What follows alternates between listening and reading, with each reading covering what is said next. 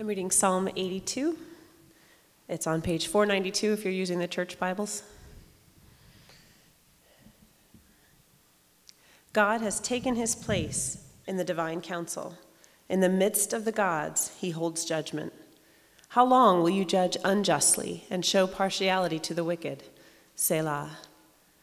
Give justice to the weak and the fatherless. Maintain the right of the afflicted and the destitute. Rescue the weak and the needy. Deliver them from the hand of the wicked. They have neither knowledge nor understanding. They walk about in darkness. All the foundations of the earth are shaken. I said, "You are gods, sons of the Most High, all of you. Nevertheless, like men you shall die and fall like any prince. Arise, O God, judge the earth, for you shall inherit all the nations." This is the word of God. Thank you, Jody. If you're visiting today, this is a special Sunday for us because we're not only going to dip into Psalm 82, probably a little bit more briefly than normal, because we are going to be bringing in, swearing in, I don't know what you want to call it, our first crop ever of deacons. And so, yeah, thank you. And so we're going to kind of fly over this briefly, but just have that on your radar. For some reason, you need that on your radar. President Donald J. Trump.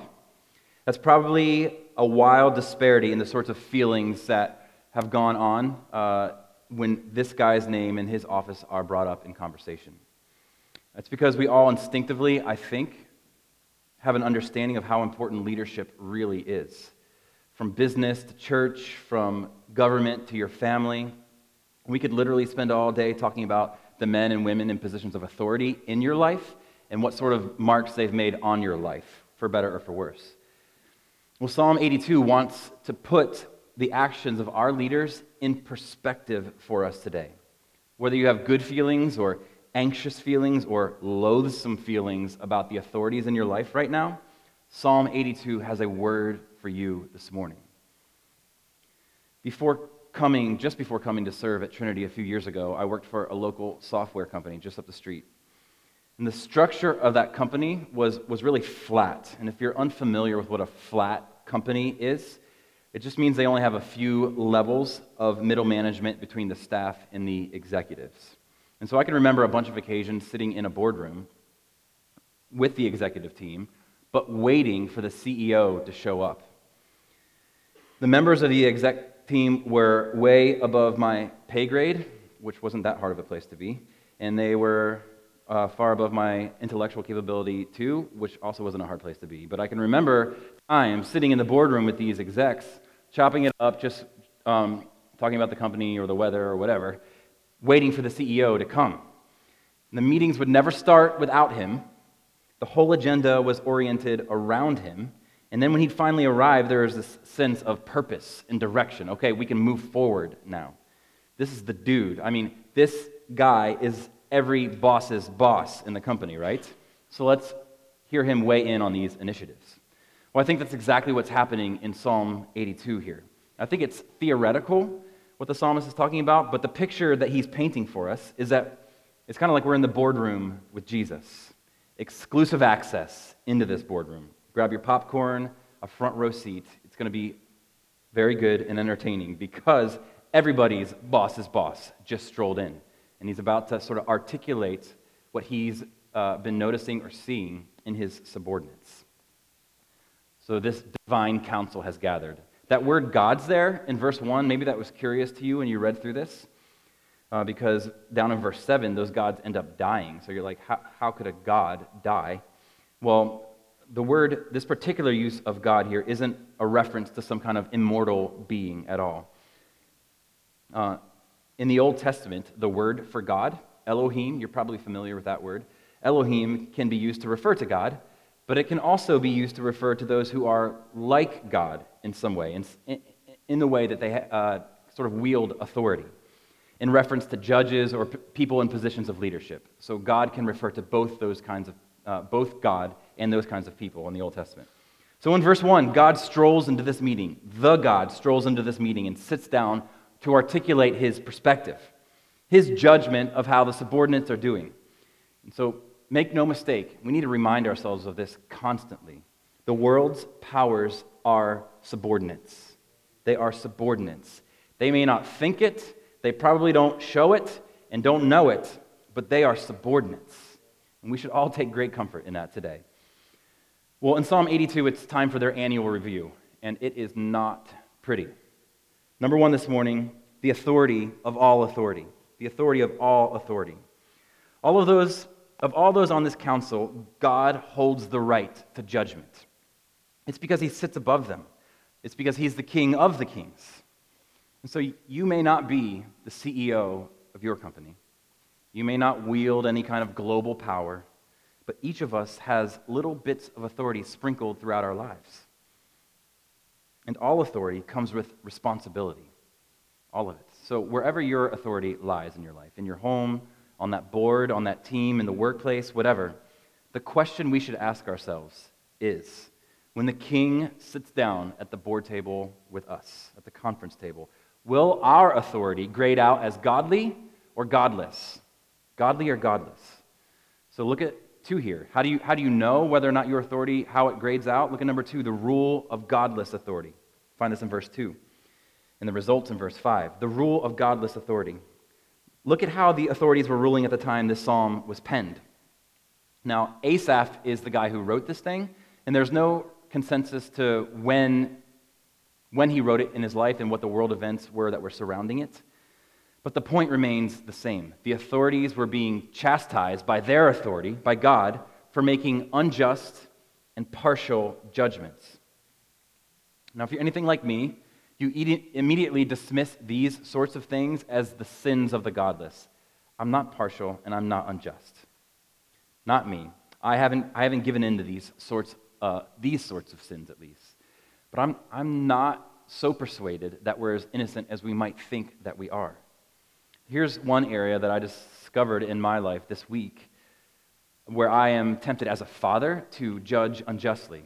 And I'm not sure where this same type of sin might surface in your life, but arguments between our kids can be pretty complicated and hard to adjudicate if you're anything like my house, if your house is anything like mine. More often than I'd like to admit, instead of pursuing justice, all I want is quiet. Instead of pursuing justice, all I want is comfort. So instead of taking the time to hear both sides of the argument, that process takes way more time and effort than I usually want to give. Instead of doing that, I shame my kids into just shutting up. Whatever squabble they're having, I just want it to go away. And when I act like that, I'm not teaching them anything about how God rules in those moments. I'm seeking my own comfort and judging unjustly. And while you may not struggle with this particular thing, maybe you're an empty nester or don't have children, I think we could all own the fact that our hearts often seek comfort over justice. Our hearts seek comfort over justice. And when leadership is exerted unjustly on a grander scale, what you get is verse 5. No knowledge, no understanding, no light, just darkness, the blind leading the blind. And this is literally the state of our world right now. No one knows what's right, what standard to hold to. We've lost the moral compass because we've rejected God. Drag queens are twerking for elementary schoolers, and this is celebrated. Our right to brutally kill babies, to kill people, little people, is not only allowed, but is celebrated by Congress with standing ovations. Man, our world is jacked up. It's because we have increasingly allowed the godless to enter into positions of authority and to wield influence as they've walked away from the light of God, light of the Word of God. They've increasingly plunged us into the darkness of verse 5. So that's the result of the godless being in authority. But there's an alternative here. The pursuits, number 3, the pursuits of godly authority. So you've got all these powerful people seated there around the board table, and God is like, listen, you guys are corrupt. Your rule is marked by darkness, so do this instead. And there are 4 things here that mark godly authority. We talked about them just before Elizabeth came up. Giving justice, defending the helpless, rescuing the needy, delivering from oppression. Giving justice, defending the helpless, rescuing the needy, and delivering from oppression. I wonder if these sorts of things mark your life. Of course, your tax dollars help with some of these sorts of things. But have you considered wielding the little bits of authority in your life to create and support systems that pursue these kinds of ideals? Giving justice, defending the helpless, rescuing the needy, delivering from oppression. There are so many avenues for these sorts of pursuits, Trinity. We heard about one this morning. I'd encourage you to take a few moments sometime today to just consider how you can pursue just one of these. Pursue justice, defend the helpless, rescue the needy, deliver from oppression. Well, as God continues to press into this council meeting, he wants to make the distinction clear. Hey guys, your rule is nothing like my rule. And it certainly won't last like God's rule. Which brings us to the final point for this morning. Number 4, the fate of all human authority. The fate of all human authority. Look at verse 6. You are gods, sons of the Most High, and like men you shall die and fall like any prince. This verse here should produce, I think, the same sort of smirk that Rob talked about last week from Psalm 52. When you see corrupt leaders, you should have a sort of holy grimace about the situation. But you should also remember, they're going to die. Their power is only temporary. And though the pain they might cause is actually legitimate, it will not last forever. They may be the boss right now, but there's always the boss's boss who's going to come and to whom they are eventually accountable to. There's this illusion of power that they have right now. And you might be in the same boat as them in your life right now. You may feel like you've got life by the tail, that you're on top of it, but it's an illusion. And we would all do well to recognize it, because we, like all men, like all princes, will fall and die. Your power, authority, and influence will fade into oblivion. So hitch your wagon to the only one that isn't true for. His judgments are forever. His ways are always good. Every CEO ever is trying desperately to creatively find ways to keep their company afloat and then growing and thriving. And every CEO ever will in the end fail. Blockbuster laughed when Redbox debuted. A year or two later, it was Redbox laughing at Blockbuster. And then it was Netflix's turn to giggle. And then I think it's going to be Disney Plus that ends up LOLing at all of them, right? Have you guys heard about Disney Plus? It's taking... Well, that ruins that illustration. It's like the new and better Netflix, okay? It's coming. Power, authority, influence, they're all so fleeting. The good news is that God isn't like any of those CEOs, though. He won't fail. His rule lasts. He's sovereign and good, and he wields his rule for good in your life. We don't always understand his ways and his reasons. I grant that, but they are good. It should make a difference to know in your life who the real ruler actually is. It's so vitally important to remember who's got the final say. In closing here, I don't think Asaph necessarily intended this, but the irony of the link between verses 6 and 7 is too rich to leave unexplored. In verse 6, you've got the sons of God dying, powerful men fading off into eternity. And obviously that rhythm continues on in 2019. But the most powerful man ever, the Son of God, Jesus, like all men before and after, he died, just like verse 6 says. He died to suffer under the righteous wrath of God so that we wouldn't have to pay a debt to God that we could never afford to pay.